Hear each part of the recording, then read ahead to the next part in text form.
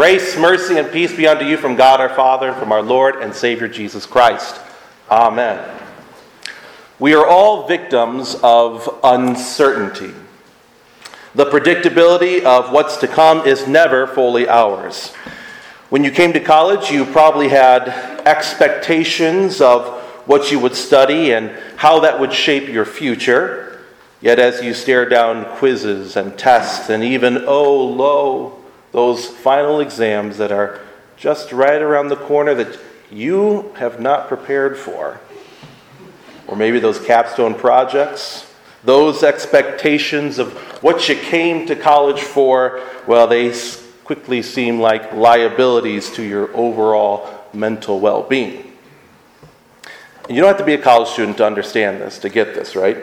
Who among us has not wanted something from their life or their career and been sorely disappointed when those expectations didn't match reality? There's a level playing field, so to speak, for all people when it comes down to what we want and what we can expect.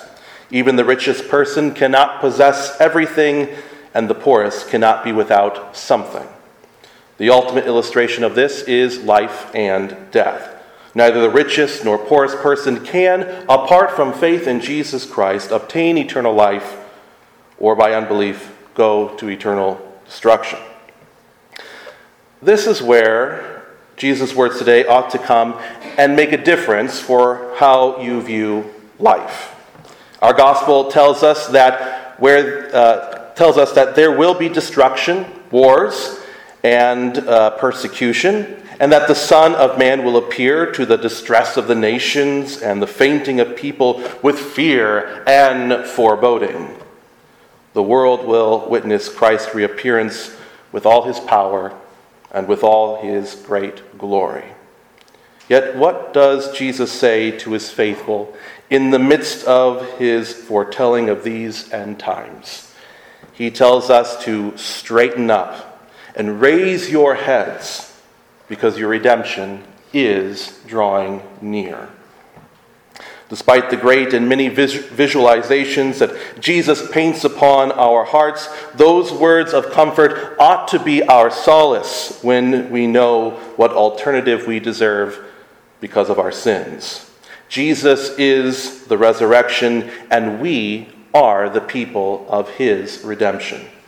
The reality of who Jesus is for you individually should immeasurably change your expectations for life and career.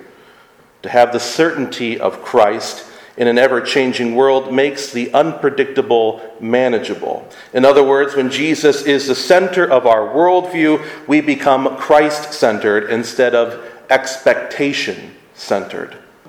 To be Christ-centered is to focus on those things that pertain to the messianic promises. Jesus is the Messiah and Christ, both meaning the Anointed One, each title coming from the tongue of believers spanning 2 testaments. From the age of the Old Testament times was the Anointed One longed for, and in the era of the New Testament were those dreams realized. Jesus, in our text, lays down what the believers of all times sought for the Anointed to do: to end sin and to bring on a heavenly reign. Jesus, in our text, puts into focus how the expectations of this victory actually plays out. Jesus, in our text, speaks to us in vivid illustrations of indestructible institutions being destroyed, of great nations and kingdoms being laid to waste. He speaks to us in platitudes of desolation, which make for great distress, where once there was only man-made certainty. Jesus brings an end to sin, and in him the kingdom of God does draw near. But the expectation does not meet the reality in the minds of us mortal people. We would have this Anointed One, this Jesus, come without pain, without the trembling of the earth. But Jesus comes and sets our narrative aright. He must go to us if we are to be saved. Where sin is entrenched in the foxholes of our souls, there must Jesus go with full battle armor, ready to wage war. Where there is death, there must Jesus go, ready to die for victory's sake. And where the victory is won, bloodied upon the cross of wood, there must Jesus go, to be placed into a tomb, to rise from the dead, to ascend into heaven, and assemble the angels for such a time, when finally Jesus returns in a judgment day that swallows up earth and makes it new again. Jesus, the righteous man, the righteous one, became man and cleansed us in his righteousness, so we will never fear another fall into sin. But we ourselves are and will ever remain a new creation redeemed in the image of Jesus. His life given to us is a God-made certainty that we can count on. Now, I already know what may be a vicious thought circling in your own heads, nagging at you when you hear a text like this. Why couldn't have Jesus done this all in the first place? Why is the fall of man permitted and the final judgment inevitable? There are at the same time good theories for the unimaginable things for which we read in God's Word, and also a Christ-centered worldview that accepts by faith what Jesus says is true and the only way to salvation.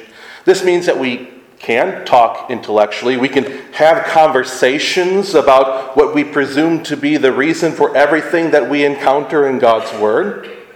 But it also means that we cannot forget that we have every reason to believe that our spiritual situation is precisely the perilous and promise-filled one that Jesus describes to us in our text. I don't know about you, but I'm not ready to bank on God's word being false now, where everywhere else it has come true. Where God is mysterious or our understanding vague, Jesus is not made a liar, and our faith is not in vain. We can only accept what God has told us, and only at our own eternal risk reject him. So anyone who rejects God's word rejects him, and rejects God's love for him or herself. And God's word leaves us with these great mysteries that we cannot reason through or perhaps understand. I like to go through a little exercise to consider the greatest mystery. The greatest mystery ever reported is this: how could God ever forgive mankind who had everything given to them only for them to throw it all away? We can only know everything Jesus has done to remedy that wrong.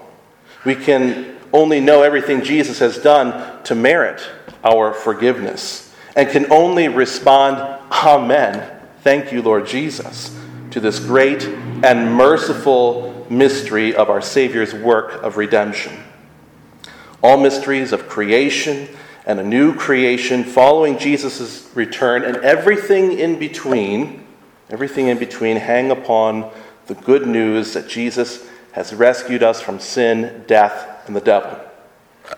And here's where I want to change things up a little bit and conclude by pointing out the four prominent words of good news that Jesus sets within this terrifying text concerning the end times and the coming of the Son of Man. Here's the first. It was asked of Jesus when the temple in Jerusalem would fall, what signs would accompany it, what should they be on the lookout for, what implications should they look around and see and expect. Jesus first points out himself, warning about impostures and deep fake Christs. What is not yet clear, but will be, is that Jesus himself is the temple, more than the temple made with hands. And he will be destroyed by crucifixion, yet in the resurrection restore that temple for all to see. There is also in Jesus' response a very immediate answer that mentions the rumors of wars and great disorder. To these things, Jesus serves us our first gospel. Do not be terrified. Do not be terrified, for these things must first take place, but the end will not come at once. What we hear in this sentence is a ridiculous call to comfort in what will be a most horrifying circumstance. We can conclude only one thing. When the temple falls, Jesus Christ remains in charge. It is as we sing, built on the rock, the church shall stand, even when steeples are falling. Jesus calls his people to a peace in the midst of war, to see in him a treasure when all seems lost, to not fear the end of the temple made by human hands, but to fear, love, and trust the temple of the Son of Man. The end of the world would not come at the fall of that temple, but that temple's fall is a prophecy to the end times and the vicious nature that will exist until Jesus returns to us. And we know that this is true. We are not ignorant of wars or disorder happening all around us. There is an aching in the world, and it's only remedied by Christ, the rock upon which the church stands. Let history then be our lesson, and the faith of those before us be the example, that in Jesus Christ we have a comfort out of any chaos, and that whatever takes place around us is not greater than the one who has overcome the world. Jesus is your rock. Second, we can only imagine how terrified the disciples were as they listened to Jesus relay to them that it was only a matter of time before their own eyes would see the temple be destroyed. And it doesn't get better. Like a doctor with horrible news, Jesus' further diagnosis is a grave one. He tells them this: the end times, with all its persecution and bloodshed, isn't going to simply happen all around you, but these things are going to happen to you. Jesus oddly underscores this gut-wrenching news by telling his disciples that this is an opportunity to bear witness. I don't know about you, but that's not exactly the rallying speech that I really want to get behind. This is when you look at a situation and you just kind of tap out, right? You go. But we know the disciples didn't do that. And Jesus knew that they would be preserved because he would go with them all the way. He charged his disciples to not create some sort of talking points for their defense when these assaults would come their way. Instead, he told them, I will give you a mouth and wisdom which none of your adversaries will be able to withstand or contradict. I wish for you to consider how important that gospel is for you. Jesus prepares you similar to his disciples for the opportunities in these end times to be a witness to his perfect message. Jesus did not promise those disciples, and neither does he promise any of us, that our witness will save us from persecution, but that our adversaries will finally be held accountable to the word of God. We are called to be confident that God will give us a mouth to speak and a wisdom to know what will glorify him in any and every situation. It's not on your shoulders because Jesus is your witness. Third, Jesus prepared his disciples that his name would trigger people's hearts toward hatred. Trigger warning. Jesus. Followers of Jesus would be labeled detestable. And this is not the hatred of things that are unjust, but the hatred of people who believe in a just God. This is a hatred that's hostile, a hatred that Jesus equates elsewhere to murdering someone else in your heart. This kind of abuse and assault breeds doubt. Have you ever doubted as a Christian when met with opposition? I certainly have. It is a sort of cultural waterboarding meant to undermine the certainty of your salvation. Jesus assured his disciples, and now he is coming to assure you, not a hair of your head will perish. By your endurance you will gain your lives. Jesus promises to you a full satisfaction. He promises that when you received the Holy Spirit in baptism, it was and is a complete transaction. Your sins are forgiven, and you are declared righteous and holy. Take comfort in knowing that you can endure all hate because Jesus loves you. Fourth, finally, throughout this text, Jesus has coached us through the end times. And to clarify, we are living in those last days, just so you know. Our final word from Jesus today turns to look at that day when he does return. Jesus does not tell us when that last day will come. However, he does set it up that we should regard every day in these last days as the possible day for the day of judgment. There's no knowing, so treat it like he could come at any moment. Now, if you're inclined to any sort of paranoia, a statement like that might really mess with you, right? As an example from my own life, I can remember vividly when I was quite certain about my own salvation. Every time, and this might sound weird to you, but every time I got into a car, I would pray God's forgiveness, hoping that these words would somehow have an effect on God, that he would change his view of me. I was certain that God hated me in the righteous or justice sense of that word, that he hated me as a sinner. And I knew, and I still know, today that God does judge sinners. Here's what I lacked. What I lacked every time I drove a car or I was put in a higher risk environment with farm machinery all around, what I lacked was an appreciation for God's grace. If it seems odd to you that I'd be in such an existential crisis, that's okay. I can deal with your judgment. But I would have a challenge for you that you'd, if you haven't already, consider your own mortality. To now consider your own mortality and your views about those things and how you view God and how he speaks of you, to pair that up or to see that and to take your conclusions and put them next to Jesus' final word of the gospel today. The coming of the Son of Man is a rendering of the heavens into the earth. The veil that holds back our eyes from seeing heaven on earth will on that day behold the great glory of God as he descends upon this world.